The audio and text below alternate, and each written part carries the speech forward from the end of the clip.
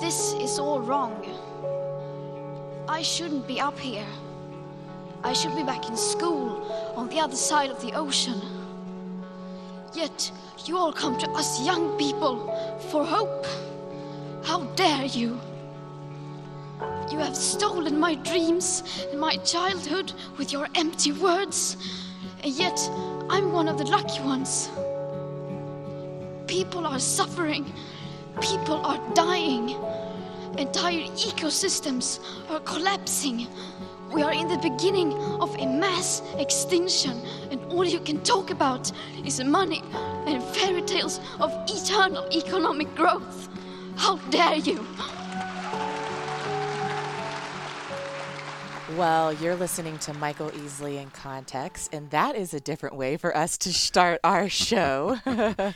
Young Greta Thunberg expressing her opinions on global warming and climate change and all the greenhouse gas devastations that are occurring.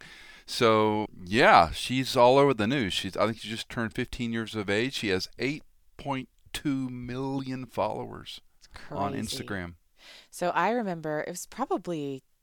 could it have been 2 months ago now that you brought her up to me and you said, hey, what do you think about all this crazy Greta Thunberg? And I said, Greta who? I don't know, Dad. I'm raising 2 boys under 2. I've got my head in the sand when it comes to a lot of current events today. So fill us all in. Take us back to when she first started hitting the news and what's going on with her and why are we here? Well, let's back up a little even further than Greta. Okay. Because when I hear Greta, I think of a former newscaster, but that's how old I am. Sure. Greenhouse gases, climate change, global footprint, carbon dioxide. The planet is getting warmer. The oceans are evaporating. The icebergs are shrinking. I mean, we have now for how many years been hearing this rhetoric and the news. On my personal Facebook account, I would post things from time to time and people would just jump all over me for being a climate denier. And so when Greta came to popularity, I was looking at a picture on her Instagram and she has a logo on her fleece that says Unite Behind the Science. So this is the common, I hate the phrase, but it's a narrative of climate change and global warming. And when Greta made the sort of the splash and 8 million people start following her, she speaks at the United Nations, for goodness sakes. I thought, we need to talk about this on In Context because Christians are always caught in the middle on this. We don't want to be climate deniers. We're afraid to speak out. On the other hand, are there measurable, reasonable things that can be done within our environment as believers as we are stewards of what God has given us? So, to that end, I asked you to help me put this together, and we've brought 3 subject matter experts to the broadcast. So, Dad, help me out because I think as an elder millennial, if you will, I'm not quite sure what camp to believe because I feel like both sides, you have scientific data that's showing there is climate change, the globe is warming, all these things. And then you swing to the other side where there are specifically Christian leaders saying that science is bogus. So, I mean, where am I even supposed to start? Who do I believe? What's going on even in that tension? Let's begin with science as a philosophy, as a grid, as a function of measurement. And we can go back to some of these laws that we all learned when we were in elementary school, high school. But one of the things about science is a repeatable occurrence. So if we're going to measure the speed of light, and again, there are going to be people listening to this that are going to be happy with the way I define this. But we're going to say light travels at 299,792,458 meters per second, or 671 million miles per hour if we want to use our U.S. measurements. So what we do is we measure the time it takes from light to go to point A to point B. Sure. And so it's repeatable. It can be measured.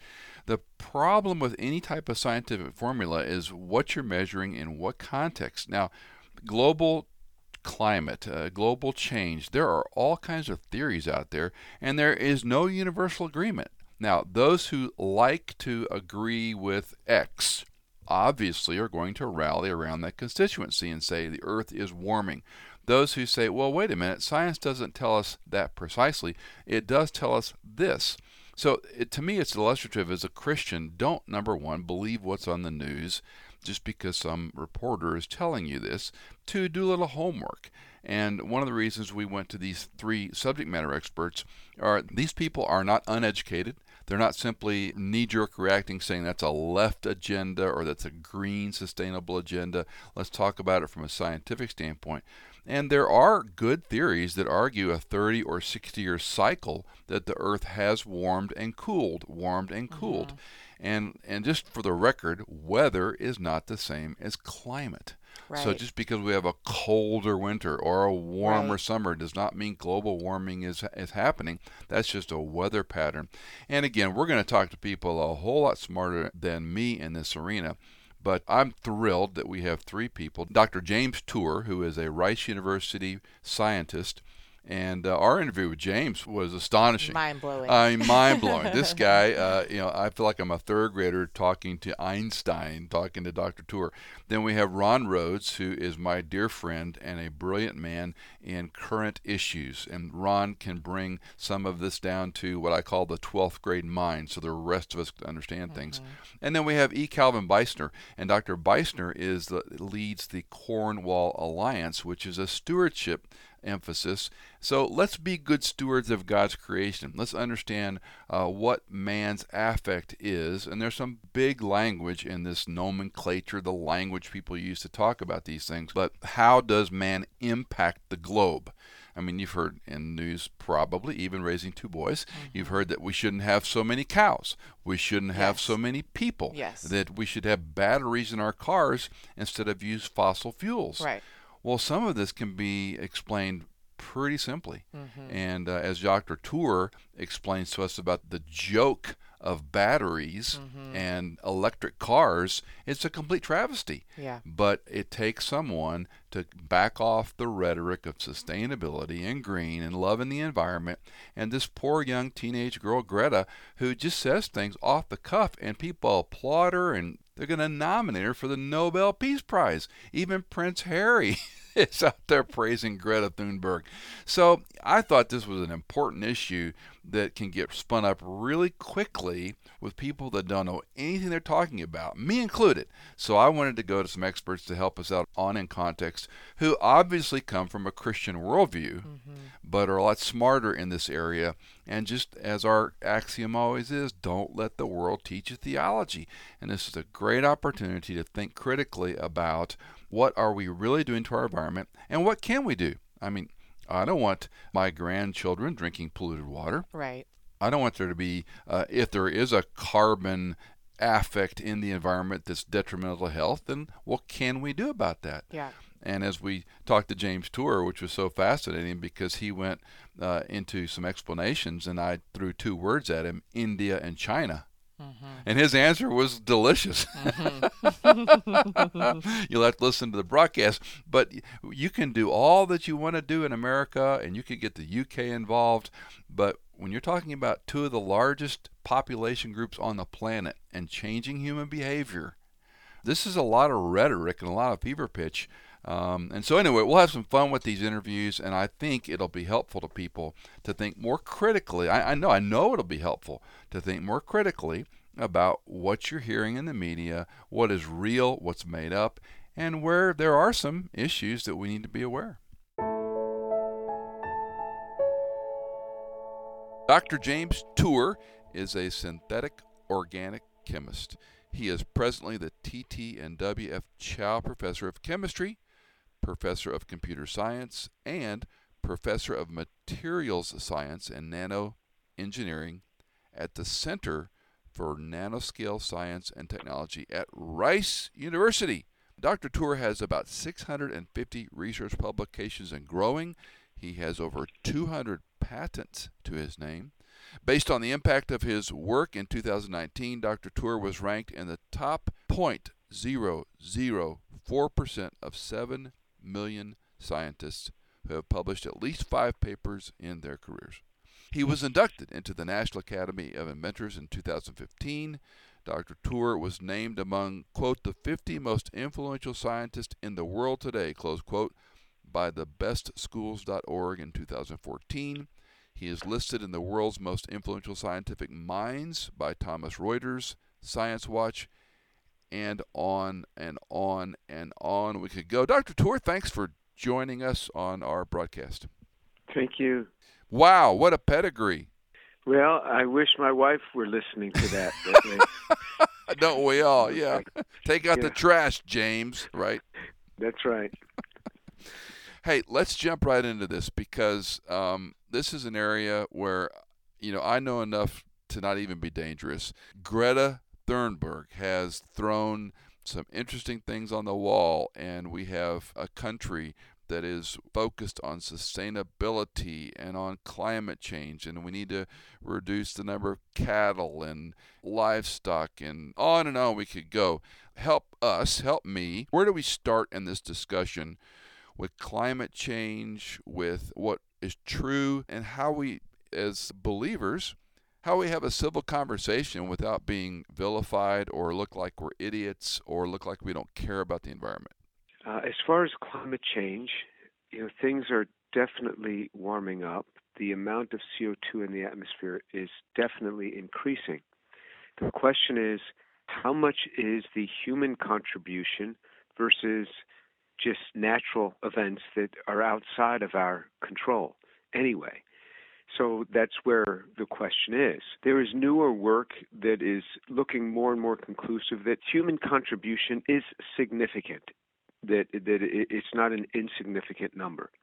So the way I look at this is that the way the culture is going, the way society is going, CO2 in the atmosphere is something that we're going to have to deal with. Whether we like it or not, we're going to have to deal with it because it's certainly a political football and something that has to be addressed. And the data is showing that humans are having a significant contribution. And so is there some way that we can use technology without killing our economy? That's the way I like to address this. If we can reduce our CO2 emission without killing our economy, that would be great.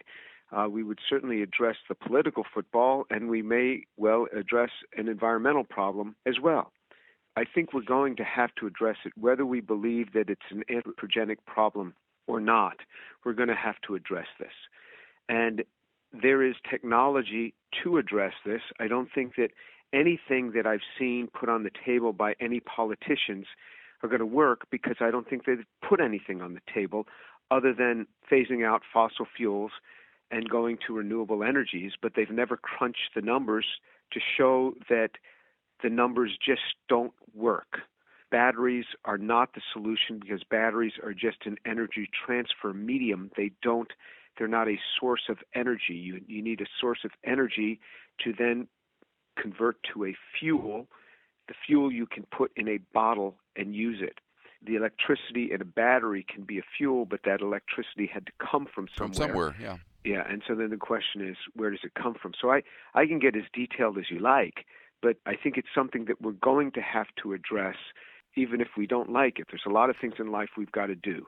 We're looking at China and India as the single larger human contribution, to say it in layman's terms. Yes. Let's just say America does some reasonable things. We are more conscientious, and listen, I'm all for cleaner water and cleaner streams and runoffs and more efficient use of fuel. But you're looking at population bases of millions of people, billions of people that are economically oppressed. They don't have any ability to affect this. Their governments certainly will not. So are we, putting out California fires with a squirt gun? Right. So I think that's the U.S. is actually doing extremely well. We are the only country that has really significantly reduced our CO2 emission better than what was in the Paris Accords, and we pulled out of it. And the countries that are in it haven't addressed it like we have. And that's been addressed because of a technology shift. We've gone away from coal and we've gone to natural gas. So we have a lot less CO2 emissions than we used to. And so the U.S. is doing really well. So your question is, does it really matter? Because China and India are blowing this stuff out into the air big time. Yes, there's the elephant in the room right there. So even if U.S. were to totally tank its economy by wiping out fossil fuels, It's not going to do a whole lot for the Earth because we need to address this in the third world. And I have a better solution. I mean, so you can ask away, but No, I already know how us. to solve this. Okay, Art. Okay. So, So wind and solar isn't going to do it. We work on a lot of alternative energies in my group, so I love them. I have a battery company that I've started. We make batteries. We make fuel cells, supercapacitors, lots of things. That's not going to solve the energy problem. Germany tried this. You fly over Germany, it's a country full of windmills. They have lots of windmills. They have solar. They did away with their fossil fuels. They did away with their nuclear. And now what are they doing? They're building a pipeline to Russia because it doesn't work. The numbers aren't there. And so the Democrats had a town hall. All they did was complain about President Trump without offering a single solution. All right, so here's the solution. You can use fossil fuels with zero CO2 emissions. I will say that again. You can use fossil fuels with zero CO2 emissions. Fossil fuels are God's gift to humanity. Out of a 14-inch hole in the ground comes an enormous amount of energy, enormous amount, much more than just a bunch of windmills. And we have traditionally combusted that, so we convert the say methane, CH4, to CO2 in water, and that would yield for us about 800 kilojoules per mole of energy, and that's a lot of energy. But now we're learning that you can't just be blowing CO2 into the atmosphere anymore like we've been doing for 100 years or 200 years, if you want to consider coal along with that. You can't do that anymore. Just like we learned, we can't just dump everything we want to in the oceans. We used to do that, thinking that nothing's going to be a problem because the solution to pollution is dilution. And then we learned we can't do that anymore. And so we're learning we can't do that with our atmosphere anymore. So there is a way, there is technology to do this, and that's to take the methane, the CH4, you strip the hydrogens off it to make hydrogen gas and carbon as a solid. And then you take that hydrogen gas and you put it into a fuel cell, you run off of oxygen from the air, and you only generate water. So your only byproduct now is water. There's no more CO2. The amount of energy coming out of that is about 400 kilojoules per mole. So about half the amount of energy comes out when you have zero CO2 emission. But you get a lot of that back because a fuel cell is about 80% efficient, whereas a car running on combustion in town is about 25% efficient. On the highway is about 35 to 40% efficient.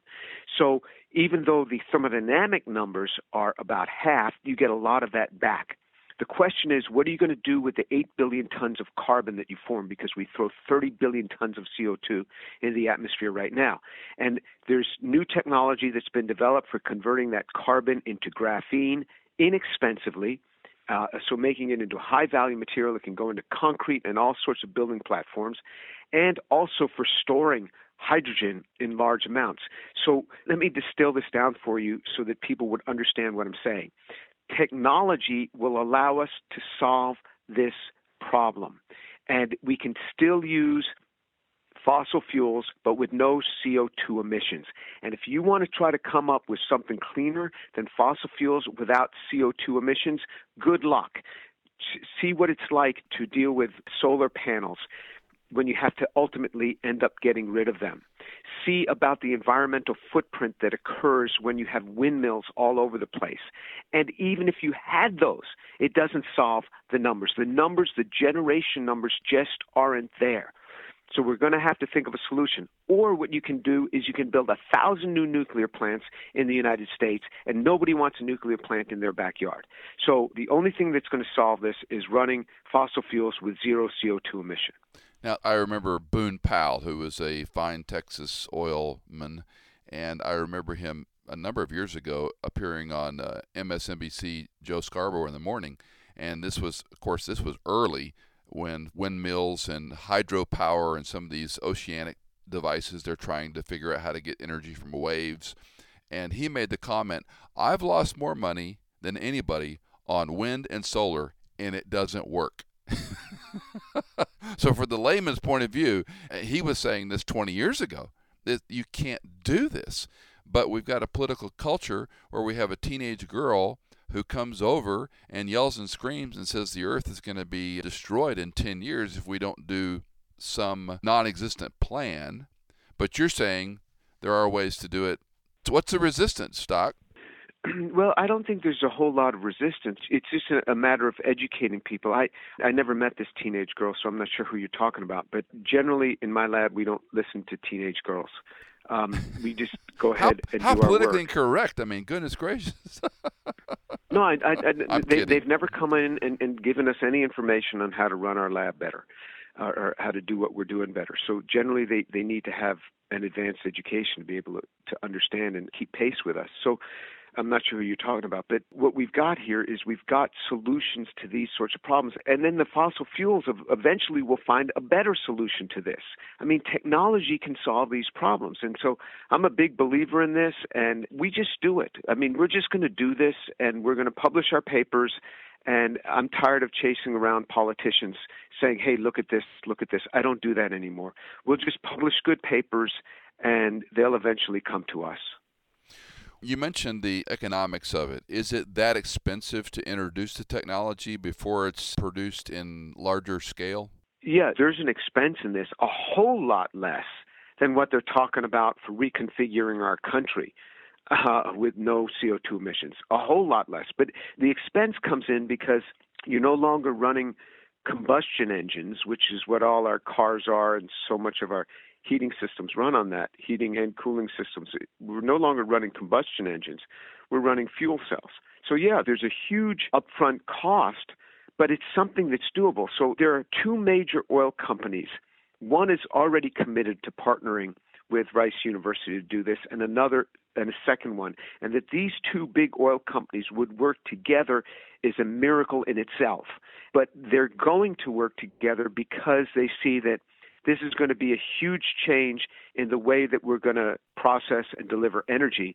But they see this as the only viable way. And you say, oil companies? Yeah, big oil is going to take the lead in this of having zero CO2 emission with the use of fossil fuels. So, I mean, they're very interested in this. Big oil has been really interested in energy. But you got to look at the numbers, and the numbers just tell you that the renewables, as we're able to do them now, do not solve this. And you can come up with laws that by such and such a year, all cars are going to have to be electric. That's fine. But did you know that our entire grid is going to shut down? Our electrical grid was never made to run all our cars and to charge them up. So you'll have no more lights in your house because our electrical grid will go down, and it'll crash if you try to charge up cars, if you replace all cars. So these things have to come gradually. And but there are ways to do this without becoming crazy. So without the advanced education, help us when we talk about, I work with some younger men and women, and they're all into the Tesla and to the Prius, and I go, look, when you plug that vehicle in, you're not really doing anything advantageous over combustible fuel in a car, because there's probably a coal plant somewhere fueling that power grid. Am I wrong? No, you're correct if you're talking about the Northeast. The Northeast is still running heavily on coal. Around here in Texas, it's all natural gas, so you're burning natural gas. But you're right in the sense that a Tesla is just a long tailpipe back to the power plant. But it is cleaner. We can burn natural gas at a power plant cleaner than we can burn it in a car. So, yes, they're still blowing out CO2 in the process, but not as much. Number one, it just depends on how far that electricity has had to travel to their house. Plus, I think in Houston, a portion of our electricity is coming from wind. I don't know what it is, but it's something on the order of 15%. So there you get a little bit of that. But the problem with the battery-powered cars is you spent a lot making those batteries. A lot of energy went into making the batteries. Right. So if you add in the energy that was used to mine the lithium, and the lithium is mined, for example, in Bolivia, and then you take that lithium and you purify it, a lot of energy, then you take it and you ship it to Japan where the batteries might be made, and then you make these batteries, and then you ship those batteries on a ship to the United States to put those into a car. You look at it, and depending on the electric vehicle, now we crunched some numbers for the Nissan Leaf a number of years ago, and you had to use that car, you had to use the batteries for 30,000 miles of use in the car, 30,000 miles before you broke even on the amount of energy that was used to make those batteries. So for the first 30,000 miles of driving that car, don't feel good about saving the world's energy. Don't feel good about it because you've already expended it to make the batteries. That's the problem. When you do the life cycle calculations, most of these things don't look nearly as attractive as you might think. So let's talk about the Leaf, because here in Nashville, where we live, is the Nissan headquarters, and they overproduced the Leaf. They couldn't sell them. The limitations of the vehicle, the complications. So they come in, the government subsidizes these charging stations in Cracker Barrels and Kohl's department stores and here, there, and yonder at taxpayer money. So there was energy and time involved in constructing those, and then they couldn't give the cars away. They actually came in with a program to say, all right, well, for $149, you can lease the car, and for the first 3 years, you don't pay any interest on your lease, and then we'll put a charging station in your home at no cost, and if you give the car back, you can keep the charging station. And they still didn't work. Somebody's paying for that. Exactly. Yeah. And it didn't work. Yeah. They couldn't give the cars away. So we could have told them this to begin with. I mean, our institute here, we crunched the numbers on ethanol in fuel. We told them it's not going to work. You put the ethanol, you want to grow corn and put ethanol in fuel and act as if you're saving things and now compete with food supply. And the venture capitalists still put in money, and they lost a ton of money on those deals. So these numbers can be calculated before you even get started. Well, and you are correct, not to be condescending, that we're dealing with a political and a social and a popular to talk about sustainability and green and eliminating fossil fuels. But when you come not only to the economics, but to the feasibility of these changes. So let's say in a perfect microcosm, you can, with these two oil companies and some new technologies, the way a combustion engine will become a battery, what's the downside? We've got to deal with those spent fuel cells, right? The nickel-cadmium batteries that are in your car, your normal combustion engine car, the 12-volt battery, those are recycled extremely well, extremely well. Like 99% of that is recycled. If you look at lithium-ion batteries, almost none of that is recycled well. Yeah, you can put it back in, but it's very little recycled use of that lithium. And so all these batteries become a real problem. And you say, well, no, they get recycled. Well, they really don't get recycled well. The amount of energy to pull that lithium back out and to recycle it, it's not recycled easily. And if you look at the real numbers on this, that's not to say that it can't get better, but it's not good now. And that's why, this whole feel-good thing, because I'm using an electric vehicle, you really don't deserve to feel that good about it just yet. All of these numbers can be crunched before you even get started. So what's the downside using fossil fuels with no CO2 emission? The downside is that we have to change to fuel cells away from combustion engines, and that's a lot of transitioning over time, a lot of transitioning. And then it's dealing with the carbon that's there, but we know how to do it. I mean, the technology's there to do it, but it can be done. So we're going to have to gradually address this. But let's get back to your other problem that you had mentioned. You got to get China and India to buy into this, or else it's just a waste. So, for example, all of these plastic, if you look at the plastic mess, the U.S. does pretty good. We don't have much mismanagement of plastic at all. It's all coming out of Asia, and the oceans are just swamped with plastic, all coming out of Asia, because they just throw it in the rivers and it ends up in the Pacific Ocean. And there's these huge regions called the plastic vortex in the Pacific. We're just full of plastic, all from Asia, and you can track it because you can pick up the piece of plastic and you can see the place where the plastic came from. And so unless you get these places to deal with these problems, then the U.S. isn't going to be able to change the world by itself. So let's just be very pragmatic. I mean, we can't get proper market agreements and simple things that would say, okay, economically, this is a win-win. How are you going to change the sheer population base? I guess it starts with the governments, but the scientific communities also have to have the cachet in China and India to say, we have to change the way we're doing this. I was in India a year and a half ago for a week. Wonderful people. the nicest people in the world, but I never saw the sun. I mean, Yeah. it was light out. I never saw the sun Yeah. because there was so much smog in the air. You could tell it was daytime. You could tell it was nighttime. But in the daytime, I could never see the sun. You never saw the clouds. It just haze over you. I mean, it's disgusting. Los Angeles used to be like that in the 1970s. Yes. But we figured out how to deal with it. So there is technology to deal with it, but other governments are going to have to come along. And there's a whole lot more population in Asia and India than there is in the United States, by a lot. So the science is there, the technology's there. We don't know how quite to address human behavior. So give us some help, Doc. I mean, it's exciting to hear you say there are some proven solutions to these things. You can run numbers. You can show trials. I would use the illustration. You could do a trial to show it works. But to help us beyond that, I mean, so you'll just continue cranking out research and demonstrating that it's right and hoping that somebody can take the baton to the... No, I think they will. I mean, the industries are listening to this. It's not a voice crying in the wilderness. The industries are paying attention. They're helping to drive this thing.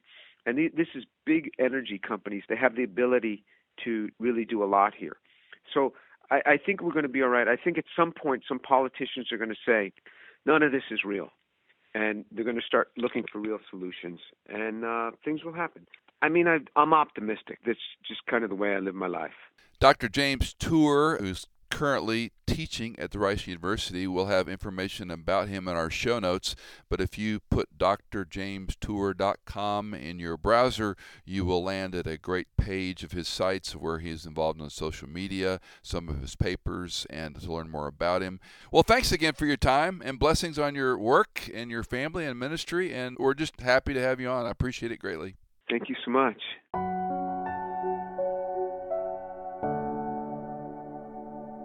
It is my delight to have Dr. E. Calvin Beisner on the broadcast today. Dr. Beisner, also known as Cal, is the founder and national spokesman of the Cornwall Alliance for the Stewardship of Creation, a network of 60-plus Christian theologians, natural scientists, economists, and other scholars who have a biblical earth view, let's say, a biblical worldview. They're concerned about the economic development for the poor, the proclamation of the gospel, and they have a different take on some things than we might normally hear. As we started our broadcast, young Miss Greta Thunberg has launched this discussion into a very interesting fever pitch. She has 8.2 million followers on Instagram. It's astonishing what this little teenager has done. So what we wanted to do with the In Context broadcast is bring some people that have a lot more knowledge base than I do to chat about climate change, about global warming, what is and isn't real, what's of concern.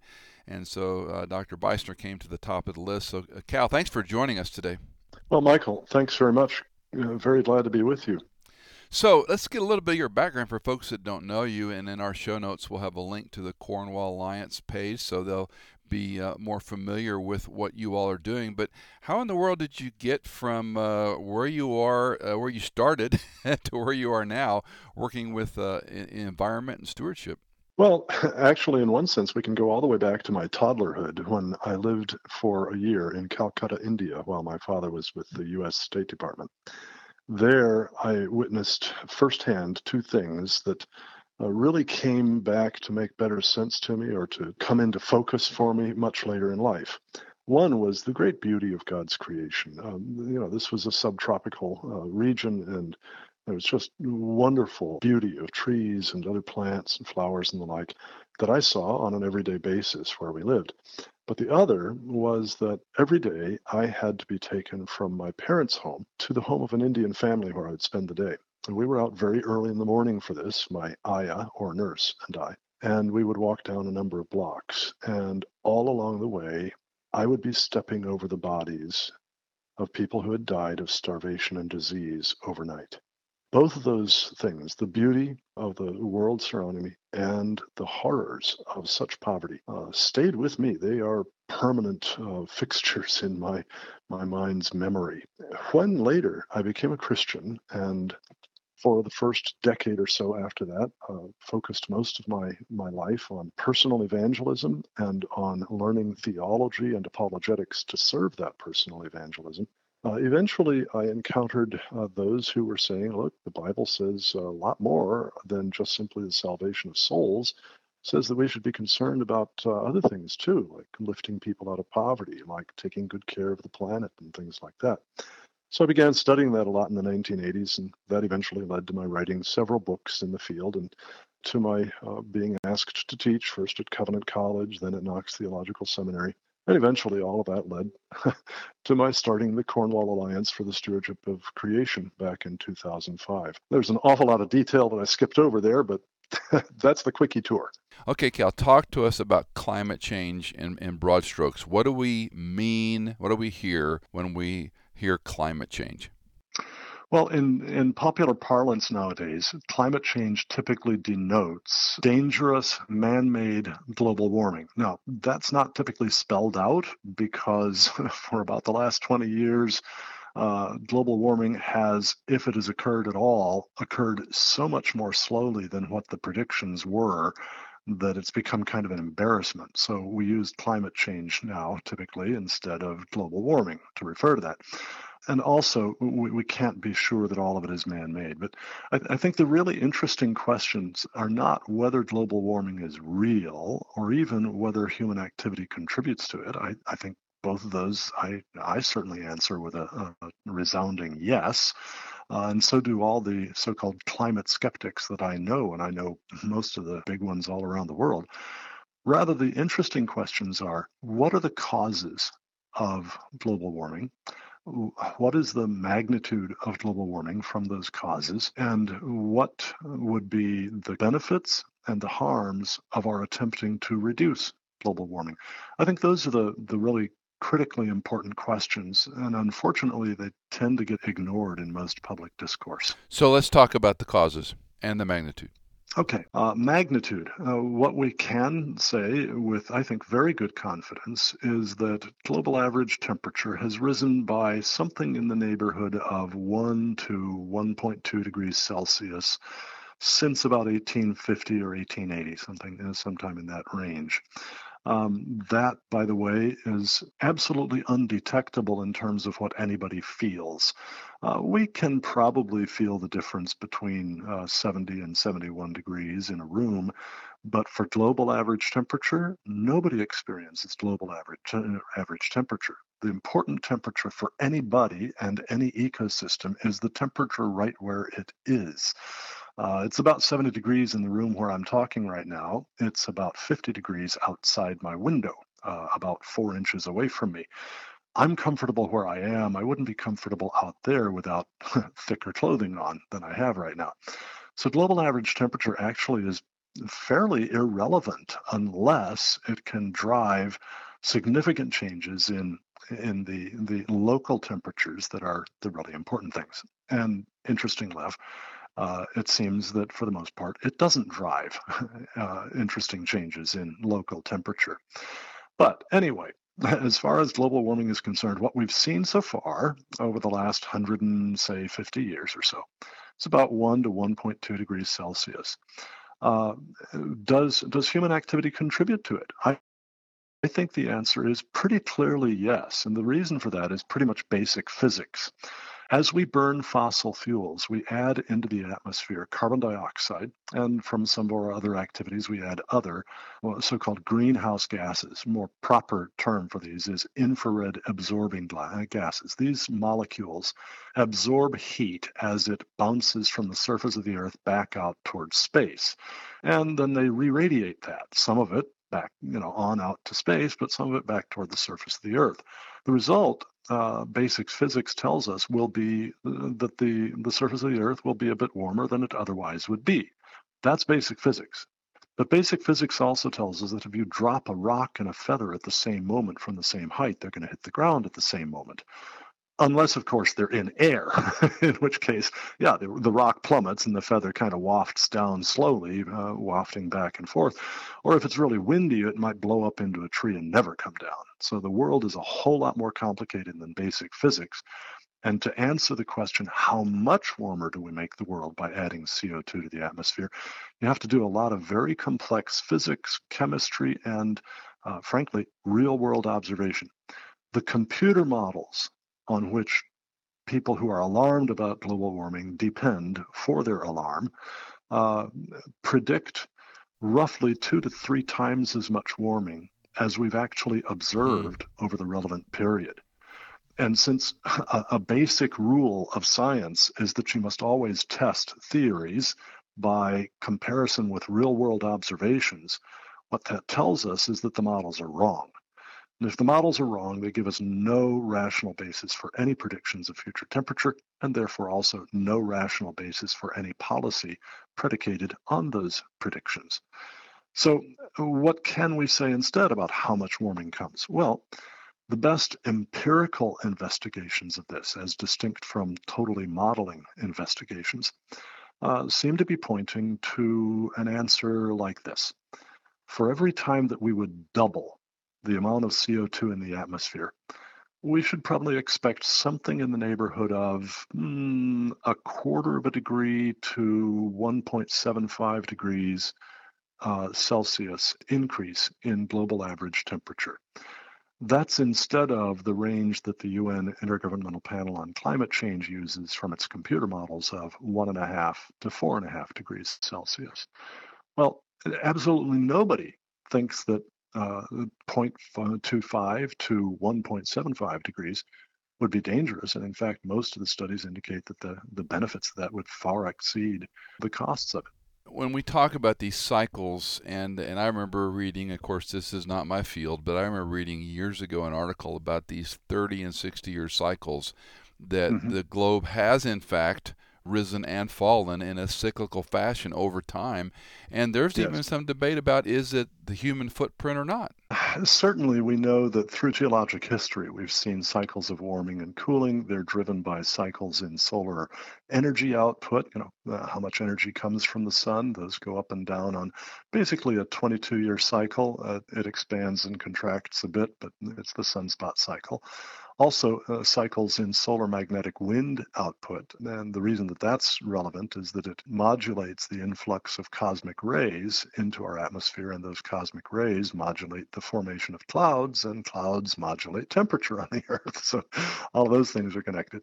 But then also there are ocean currents that go in cycles. The Pacific Decadal Oscillation, the Pacific Multidecadal Oscillation, the Atlantic Oscillation, the El Nino Southern Oscillation. These periodicities running anywhere from about 5 or 6 years, fairly rapid El Nino Oscillation that can instead wait to as much as 15 or 20 years, to 30 and 60 years. There are some other cycles that run periodicities of about 500 years, about 1,500 years, and the Milankovitch cycles that depend on the tilt of the Earth toward the sun, which changes over time, with an apparent periodicity of hundreds of thousands of years. Let me interrupt on that one, because this tilting thing, and I've read a little bit about this. I mean, we're talking something that's almost impossible to measure, yet you can see the affect pretty clearly in the climate patterns and weather change, correct? Well, I'm not sure that I would say pretty clearly. Okay. All of this stuff is extremely conditioned by the recognition that prior to the 16th century, nobody had a thermometer anywhere. There is that. And prior to the mid 20th century, there were not thermometers spread over most of the world. And even today, the location of thermometers, the actual number of thermometers used to give us the data about so-called global average temperature, is incredibly small and actually measures temperature in an area, a combined area that might be a few square miles as opposed to the millions of square miles of the planet. So it's hardly representative. What we have in terms of the best information for global average temperature, we've only had use of since 1979, and that is microwave sounding units on satellites of NASA, National Aeronautics and Space Administration. Those measure temperature indirectly by actually sensing the frequency of vibration of molecules in the atmosphere.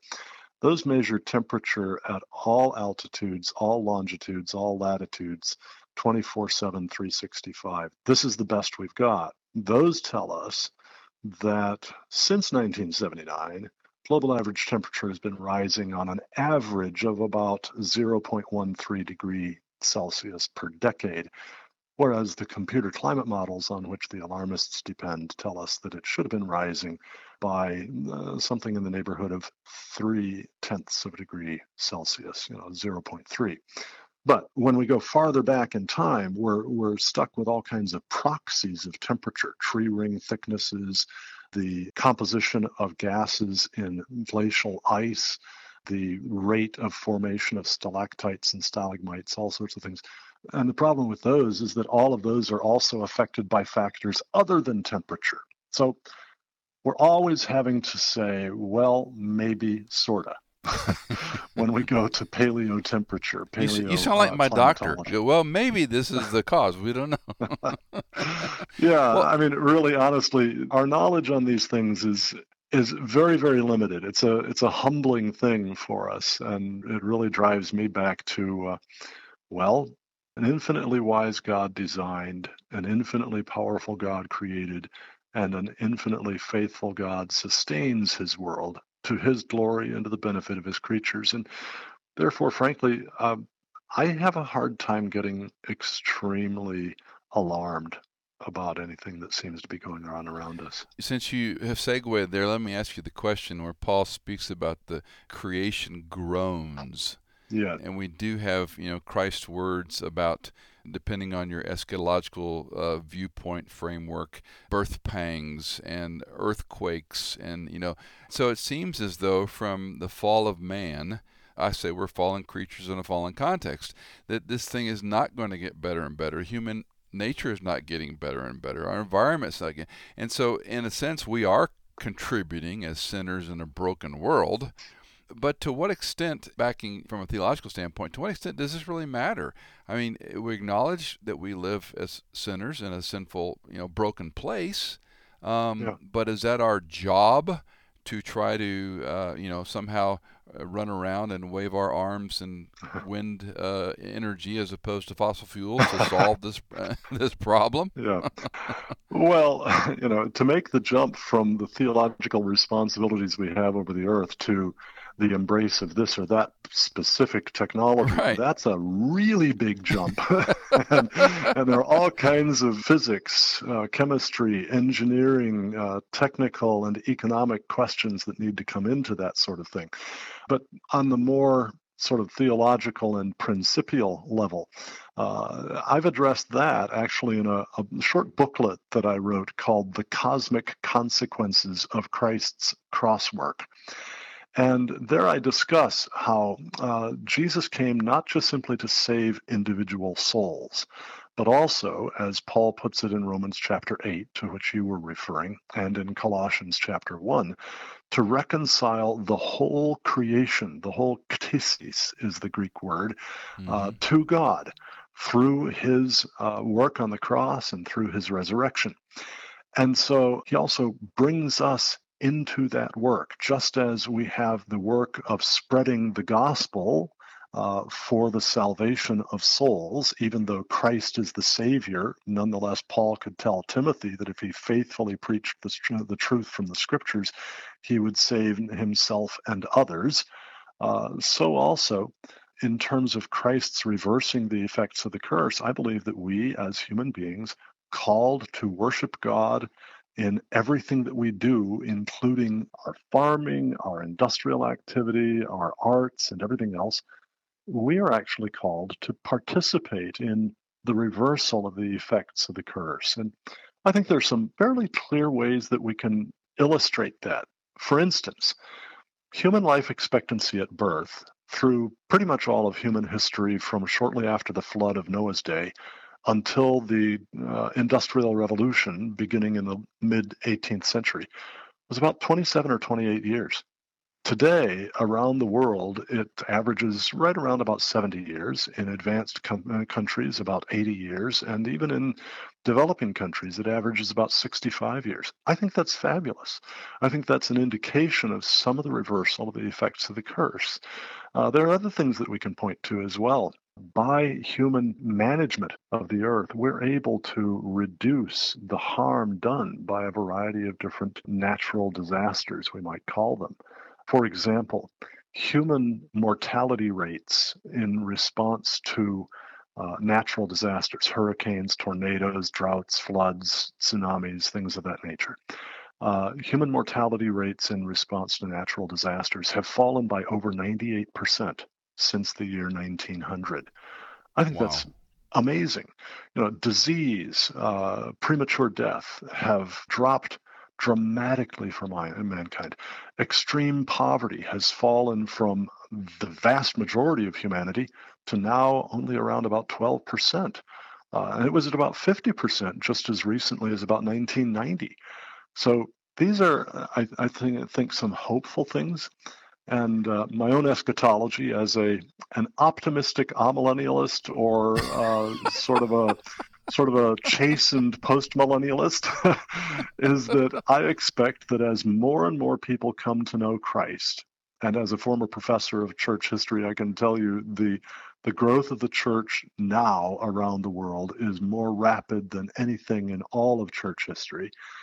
As more and more people are reconciled to God through Christ, learn to think God's thoughts after him, learn to conduct their lives in a godly way, I do believe that we can see lots of improvements. Will we reach perfection? No. That's going to happen only when Christ comes back. But I think that we can see some great improvements between now and then. One of the things that I see in the media, and I hear some of our, especially younger men and women, who are growing up in a context where climate change, global warming, recycling, greenhouse gases, fossil fuels are evil. How much impact are we really having driving an SUV versus a Prius? How much are we really affecting by recycling plastic that, oh, by the way, has to be burned, and that takes energy, and then it's got to be repurposed, which takes energy? I mean, some of these things seem to me a fool's errand that makes us feel good, but really does it have any impact on this global footprint? Let's start with the first illustration that you brought of the SUV versus the Prius. A few years ago, a couple of, I believe they were Norwegian, might have been Swedish scientists, set about to measure the life cycle impact of a Prius versus a Hummer in terms of carbon dioxide emissions from everything that went into making them, to using them, to finally disposing of them. And to their enormous shock and chagrin, they found that the Hummer was probably better than the Prius. Some things can really surprise us in life. But you mentioned some issues about batteries and just how, from mining all the various chemicals that go into making them, transporting them, refining them, transporting the refined product to the United States or elsewhere, turning them into batteries, carrying them in the cars to run the cars, all of those different things. And then, of course, disposing of these. And they've got a lot of toxic chemicals in them.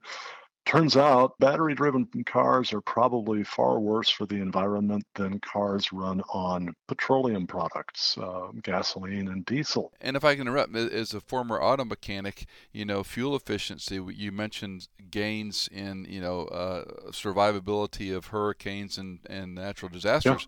Yeah. Fuel efficiency and fuel injection in our cars is extraordinary compared to what it was in the 70s, and the byproduct coming out the tailpipe is right. Far cleaner.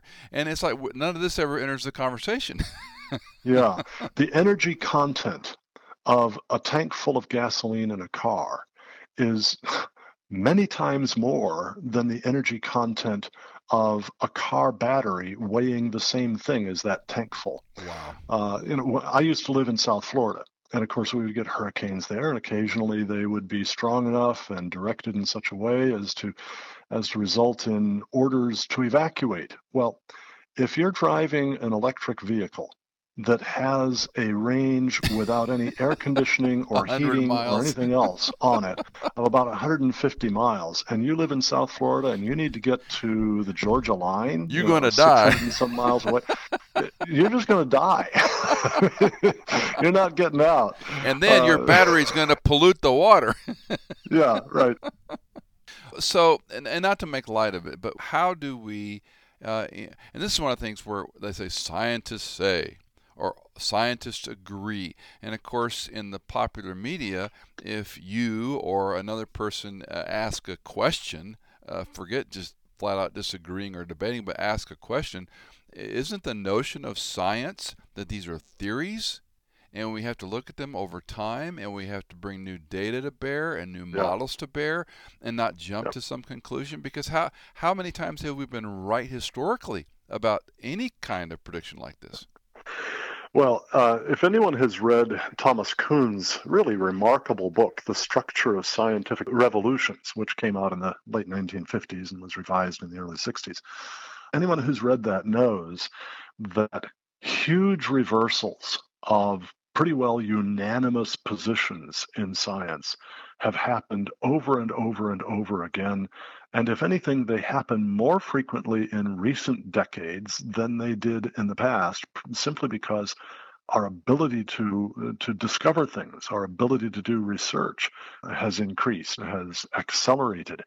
For example, in medicine, the vast majority of health professionals believed that stomach ulcers were caused primarily by tension or stress and eating highly spicy foods, acidic foods.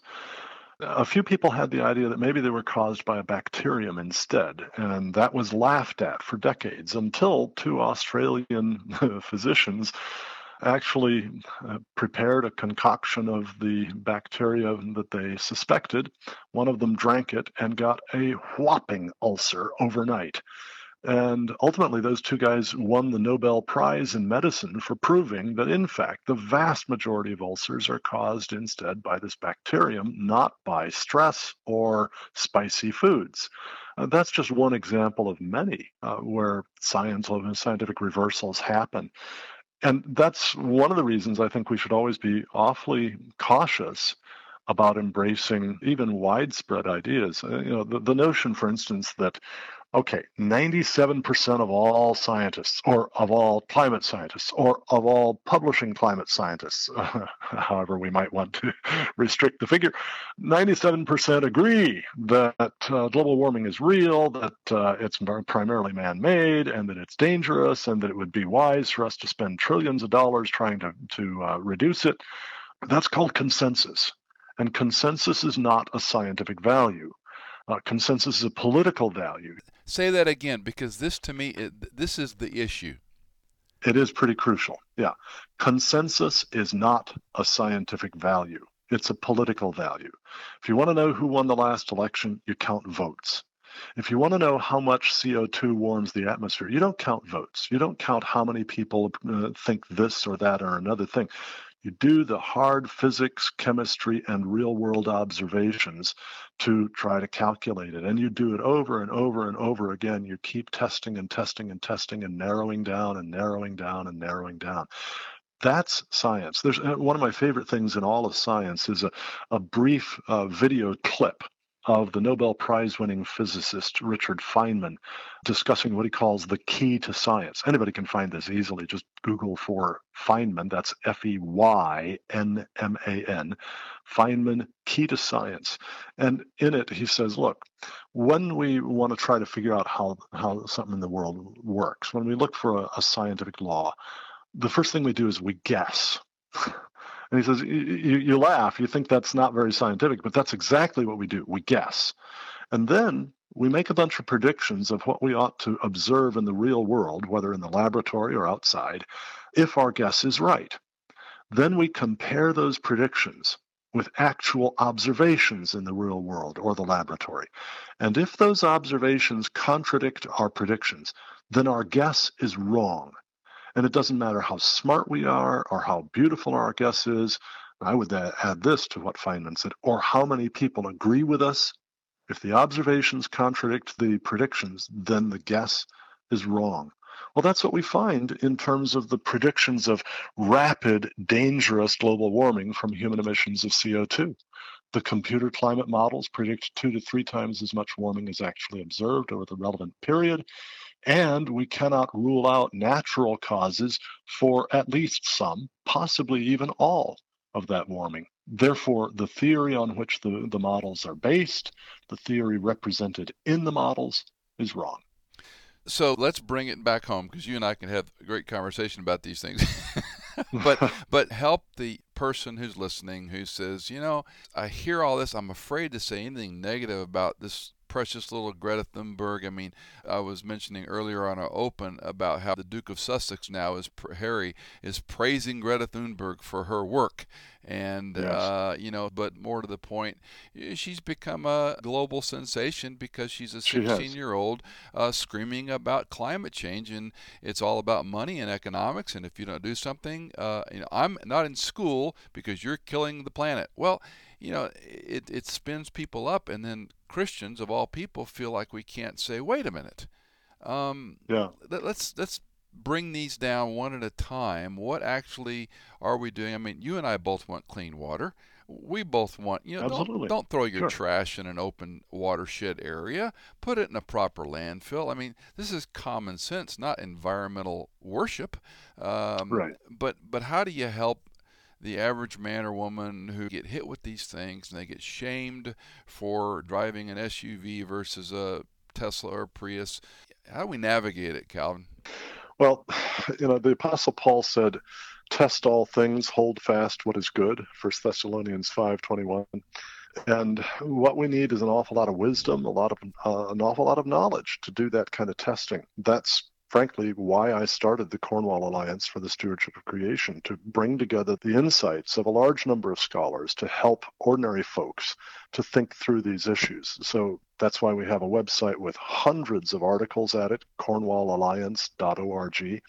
Hundreds of articles, a large number of major studies. We've produced a number of videos, educational videos on these things that are on our YouTube channel, Cornwall Alliance for the Stewardship of Creation. And of course, we have an active Facebook page as well. But I think really, there's a need for so much more learning than we can do in one podcast. I appreciate you letting me just recommend one particular source on this, and that is a short book by Dr. Roy Spencer. Roy is actually one of the world's leading climate scientists. He's also on our board. He's a senior fellow of the Cornwall Alliance. And he's written a short book called Global Warming Skepticism for Busy People. And I think really it's one of the best ways to get introduced to this. It's available at our online shop at cornwallalliance.org. And by the way, folks, as always, we'll have this in the show notes. So we'll have links to Calvin's Great. site, and we'll have links to the book. But keep going. I'm sorry. Yeah. Well, I think this is just so important for people to really learn. There's also a major paper on that site called A Call to Truth, Prudence, and Protection of the Poor 2014. The case against harmful climate and energy policies gets stronger. And that is by a major environmental economist, Dr. Cornelis van Kooten of the University of Victoria, and a climatologist, Dr. David Legates. Both of those senior fellows with the Cornwall Alliance. And it makes the case for the scientific evidence that global warming by human activity is real, but rather small, certainly not highly dangerous, and that the attempt to drastically change the world's whole energy infrastructure to reduce global warming would be far more harmful than helpful, especially to the world's poor. And so that's something that people can read for free on our website. Just go to cornwallalliance.org, click on the Landmark Documents tab, and scroll down till you see A Call to Truth, Prudence, and Protection of the Poor 2014. Well, with that, and since you already set it up that we can't solve it in one podcast, you'll have to come back, okay? Well, thanks very much, Michael. And let me just close by saying that my chief concern in all of this, the thing that motivates me more than anything else, is my care that the poor around the world not be trapped in poverty for generations to come. by climate and energy policies driven by false fears that would result in depriving them of the abundant, affordable, reliable energy, especially in the form of electricity, that is absolutely indispensable to lifting and keeping them out of poverty. Dr. Calvin Beisner, thank you for your time. Thank you for your ministry, and blessings on how God continues to use you, my friend.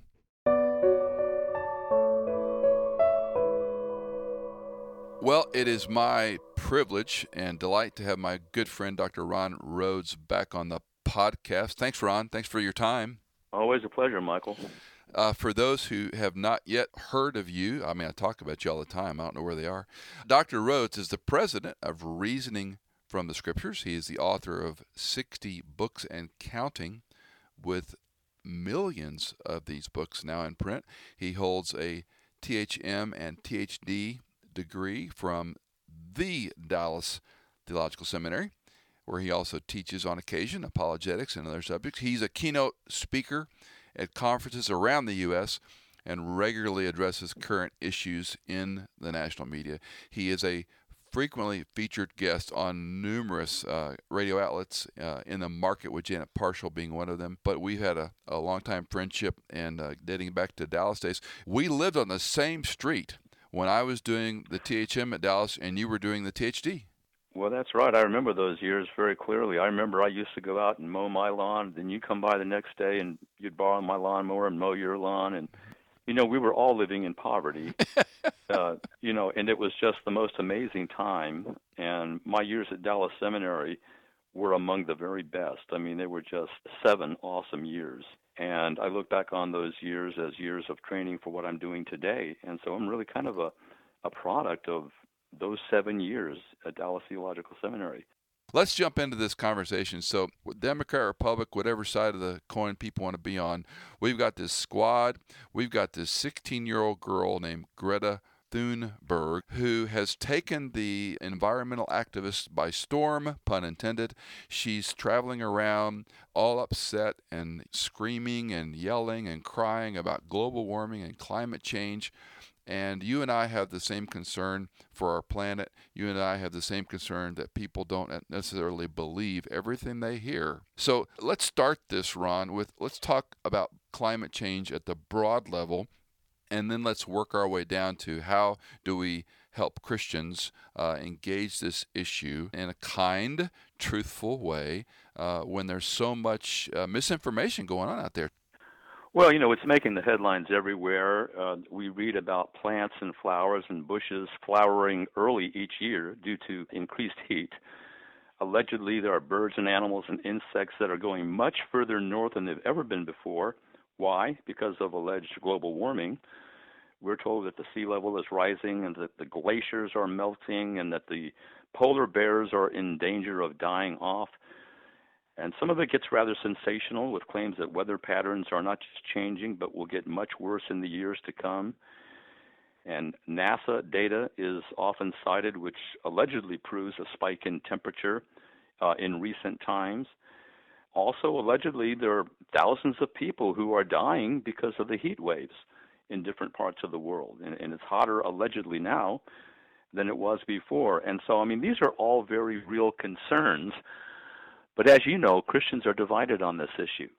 Some Christians hop on the bandwagon, and they do so in an undiscerning way, not realizing that they're actually joining up with a number of people who hold a rather anti-Christian worldview. Many are evolutionists and naturalists, for example. But other Christians are a little bit more hesitant. It's not that these other Christians are not concerned about the environment. It's not that they're unconcerned about the possibility of global warming or climate change, but they want to, number one, make sure that the evidence really proves that there's an issue that we need to deal with. And then secondly, we need to watch out for balance. And here's what we mean by balance. If you've got limited resources on planet Earth, do you want to spend them all in one place? For example, dealing with the alleged change in climate when some of our best scientists say that it doesn't even exist?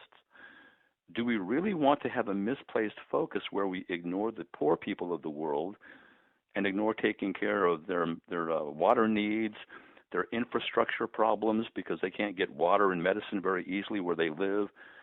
There's just a lot of that kind of stuff that's being ignored.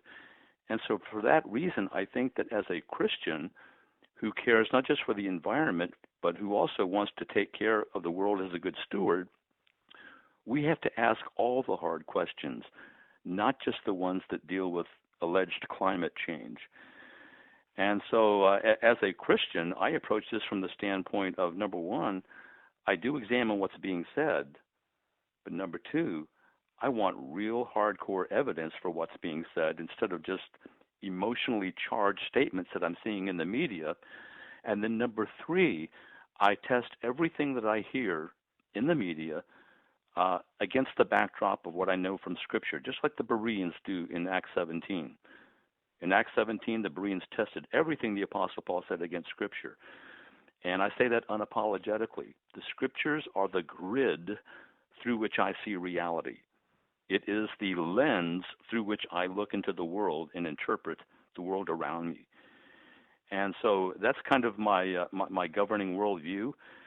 It's not my position, Michael, that science and the Bible are at odds with each other. I think that if you interpret science as being human opinions about nature, and if you interpret theology as human opinions about God's Word, then very clearly science and theology can conflict. But I don't think God's world of nature nor His revelation in Scripture conflict.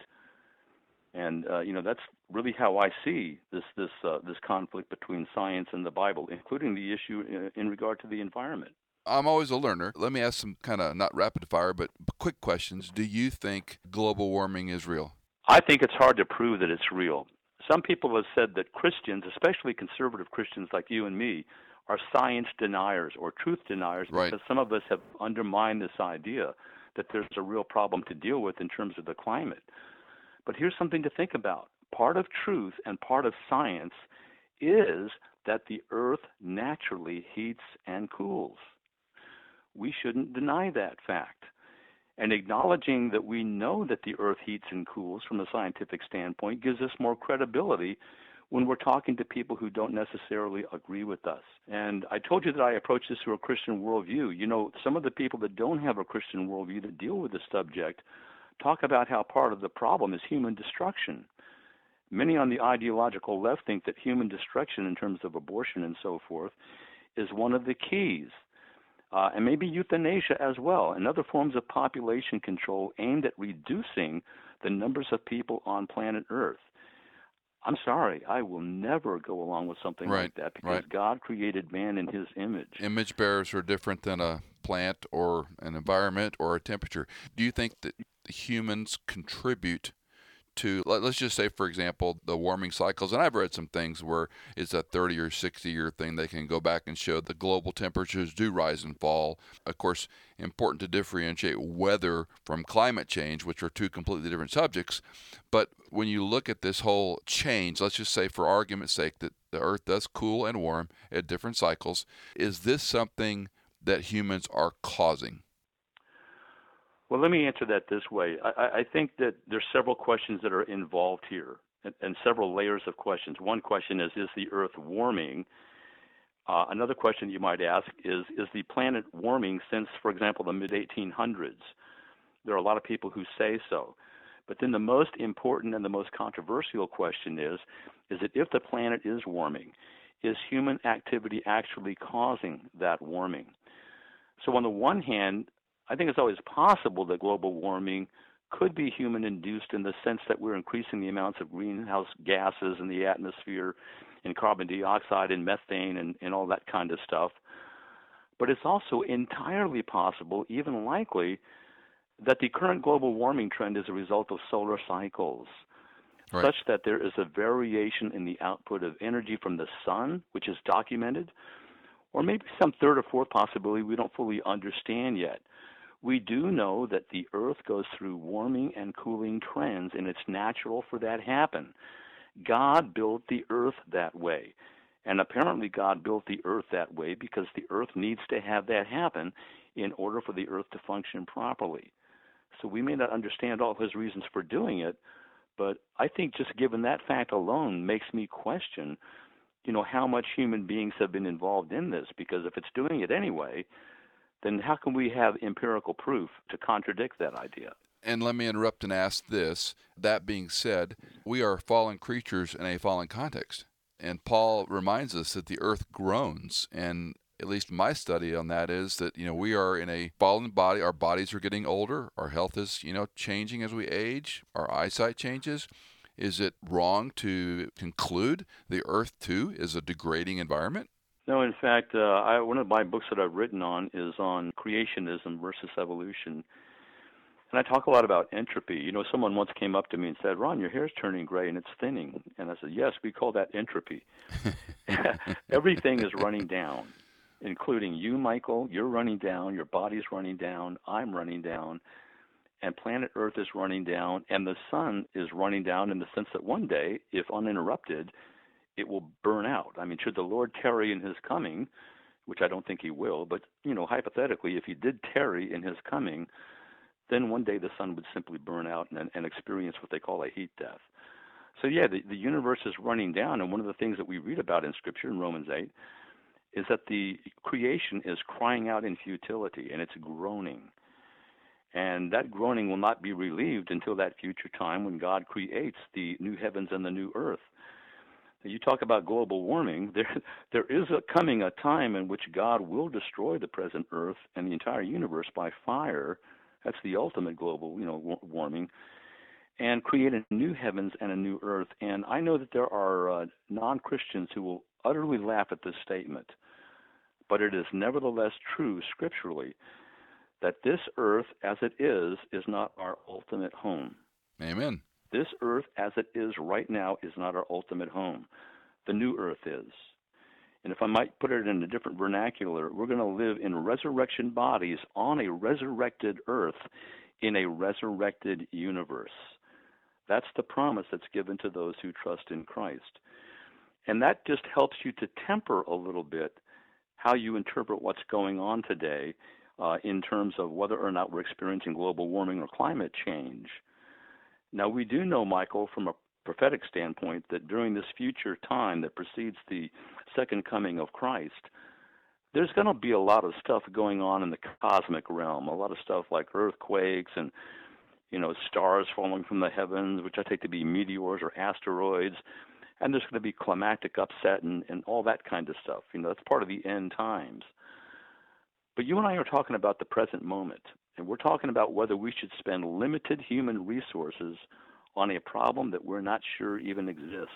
And even if it does exist, should we deal with that problem to the exclusion of the other problems which people are presently ignoring, like feeding the poor and getting water to them and taking care of medical needs and so forth? So even if you did acknowledge that this existed, what you want to do is to be balanced and be moderate and try to deal with all the different issues that we're dealing with. Hey, could I give you a quick rabbit trail? Of course. God did tell us in Scripture that we are to be involved in ruling the creation. That's one of the things that God told us in Genesis 1:28. And God said that right after God created man in his image. Now, the Hebrew word used for image was a word that was often used among ancient kings who would conquer a territory, and then he would put an image of himself in that territory to represent the sovereign king's sovereignty over this new territory. So that's the same word used when it says that God created man in his image. You see, God is the ultimate ruler. You and I are simply vice regents enforcing his reign on planet Earth. We represent his ultimate reign on planet Earth. Now, if you want to understand something about the reign of God and what's involved in God's kind of a kingdom, well, look at Jesus when he was on the earth. And Jesus taught us a whole lot about what God's kingdom is like and what the priorities are. And those priorities include feeding the poor, helping the disenfranchised, helping those who are squashed by the powers that be in the world, those who are down and despondent because they know that they are spiritual worms before God. You see, the kingdom of God reaches out to all of those people. And so, I'm often hearing about how Christians, because they're supposed to exercise dominion over creation, that we're supposed to deal with this issue of climate change and so forth. Well, I'm calling for balance. If you really want to represent God's kingdom rule on this planet, deal with the whole picture, including helping the disenfranchised and the poor and all the other problems that exist on this planet that many Christians have a tendency to ignore. You know, Cindy and I went through years of infertility, and then we adopted, and people would look at us and say, "Oh, that's it's so great that you adopted these kids." And our view wasn't altruism or taking a child out of an impoverished situation and bringing them into our home. Our view was we wanted 4 children, and we couldn't have them. And so we adopted them. And we watched this younger generation, for good reason, they adopt children from all over the world. But we often tell them when they ask our opinion, we go, these aren't puppies, number one. These are people. And this is not altruism or social work. You are making a family. And it's not some political statement. But all that to say, you can be anti-abortion and passive when it comes to adoption, or you can be, work with people in orphanages. We have friends, we ourselves work around the world in a number of orphanages with a friend of ours, Mike Doris at Orphan Outreach. And they're doing phenomenal work. And that work is far more, let's say, a priority, at least to Cindy and me, than worrying about do we get the right gas mileage or should we drive a Prius or a battery-powered car. But again, it goes back to moral relativism, right?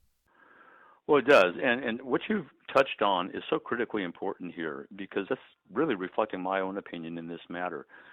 And that is that we need to deal with the stuff that each one of us can deal with. Each one of us have a circle of influence. Yes. And each one of us can make a difference.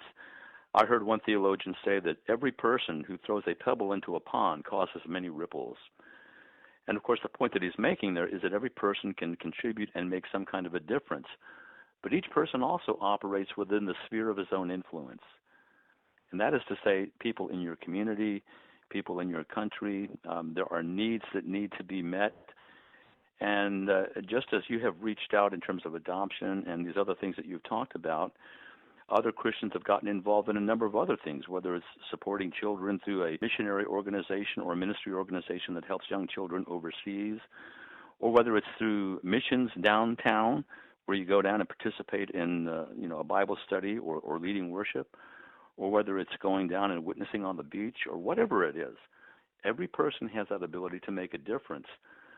But that's a whole lot different than having a situation in which tons of people are being urged to contribute massive amounts of money and using a tremendous amount of limited resources in order to deal with the problem that we're not even absolutely sure exists.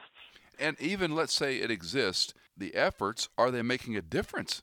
And let's go back to science for a moment. Let's say science is the solution. How can you measure something as massive as all the different algorithms and all the different issues of so-called climate change and global warming?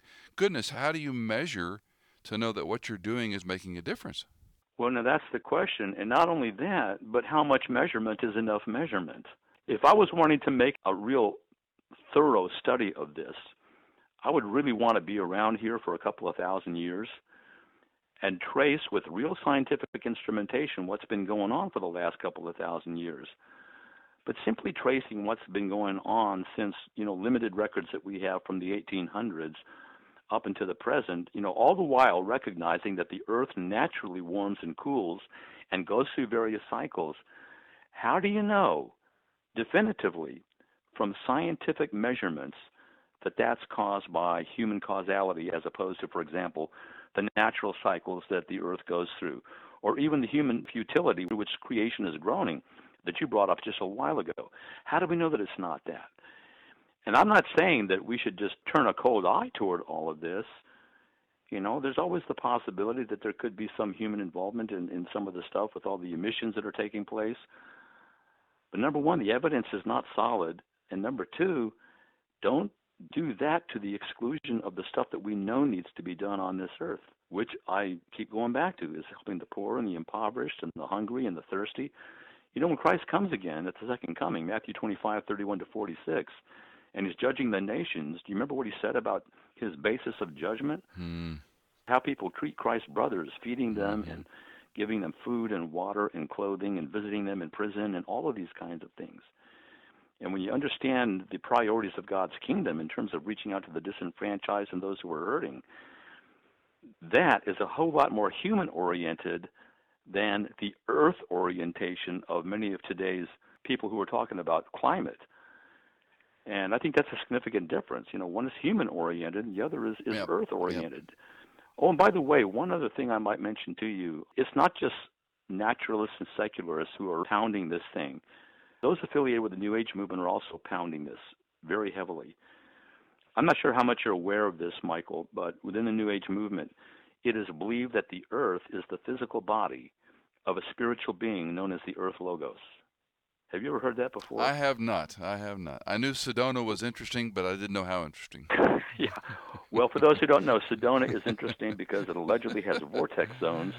And vortex zones is where allegedly the veil between this world and the next is very thin. Right. Now, I don't agree with that, by the way, but that's what New Agers think.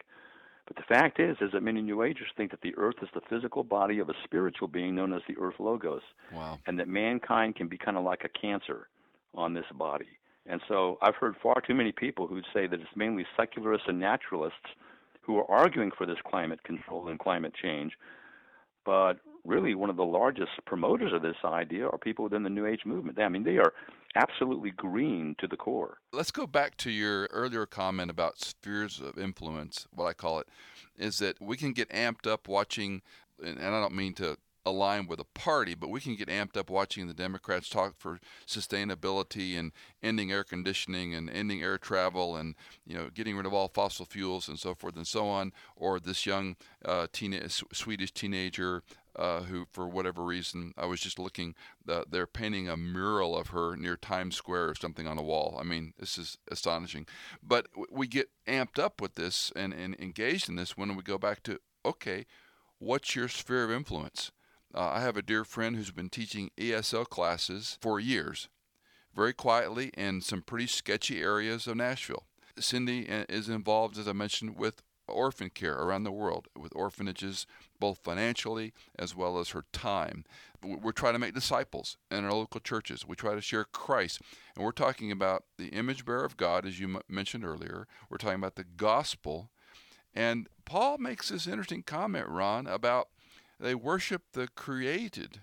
They worship the creature rather than the creator. And it does seem to me, just for a Christian wake-up call, going, okay, these are important issues. I'm not denying there's climate change and, some heretical, social heretical system that I'm a climate denier, which I am technically, because that doesn't matter to me as much as the soul of men and women. And as you rightly said, the sphere of influence each of us has. Well, that's right. What's going on with this girl is that she's the flavor of the month, and she's a metaphor. I hate to reduce her to that, but she's basically become a metaphor for a much larger movement. And I must tell you that economics are involved, big money is involved, politics is involved, and this young girl has become the poster child, basically, for promoting this. A lot of the rhetoric that we hear is emotionally driven. We see pictures of alleged polar bears dying as the ice caps are shrinking. And then we see pictures of people, laying in the street having died from heat exhaustion, allegedly because of global warming and so forth.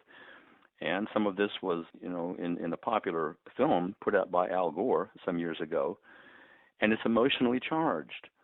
Now, here's something that I want to emphasize, not just to you, Michael, but also to others who may be listening today. Solomon said in Proverbs 18, verse 17, that the one who states his case first seems right until the other comes and examines him. The one who states his case first seems right until the other comes and examines him. And when you look at these emotionally charged videos, when you look at what this young girl is saying, when you look at pictures of polar bears and all this stuff, some people look at that and they say, well, how can you deny that? This must be true. And my emotions bear witness that it must be true. And it may sound true until the other person comes forward and starts to examine the whole theory. And that's one of the reasons why I do what I do, because I like to do that with all the issues that we're facing in the world today. I like to come forward and question whether or not this is really legit. Is it really true to say that this is a problem that we're facing? And I personally am one of those truth deniers, according to the secularists and the naturalists. Now, in fact, I'm a truth emphasizer, but they categorize me as a truth denier simply because I deny that this is the problem that they say it is. Mm-hmm. Now, again, I'm all about being a good steward of the earth, But what does that mean, Michael? What does it mean to be a good steward of the earth? Does it mean spending a majority of the available limited resources that we have on this planet to take care of a maybe issue while ignoring issues that are already very clearly in our world that people are ignoring? I hate to keep on harping on that, but we've got a major problem in terms of human poverty and human suffering, in terms of starvation, lack of sanitary water, lack of infrastructure so that food and medicine can be delivered. I mean, these are tremendous issues that we face today. And why aren't there poster childs or poster girls focusing on that issue? Mm-hmm. Well, as one of my mentors used to say, Michael, your problem is you're thinking logically. Well, as you can hear from my voice, I'm also getting a little bit on my soapbox, but I love it. I just hear all this, Michael, and I just think that we've lost our focus. We've lost our way. And that's one of the reasons why I think it's so important to be like the Bereans, just to keep on coming back and testing everything against the Scripture. And like Paul said in 1 Thessalonians 5, we hold on to the good, and then we just get rid of everything else. And I think that policy is what has kept me more balanced. When I test everything against God's Word, that keeps me balanced. And it keeps me from buying into theories that may or may not be true. And frankly, I think a lot of the evidence that's being promoted today for this climate change and so forth is more emotional than factual. Dr. Ron Rhodes, president of Reasoning from the Scriptures. You can find out more about him in our show notes. And if you use your favorite search engine and put RHODES in the search engine and any topic, you'll likely find a book that Ron has penned that will be a good resource for you to help a friend. I don't know how many times I have gone online and searched, see if Ron's written a book on this topic to share with a friend, easily digestible for all of us. Ron, thanks for your work, your labors, your ministry. I pray you keep pressing on, helping us think clearly. Thank you, Michael, and you do the same. I've always been a big believer in how God has used simple human beings who are weak in themselves, but through Christ are strong to do his work. And when I look at you, that's the kind of person I see, so keep it up. Will do. Thanks, Ron.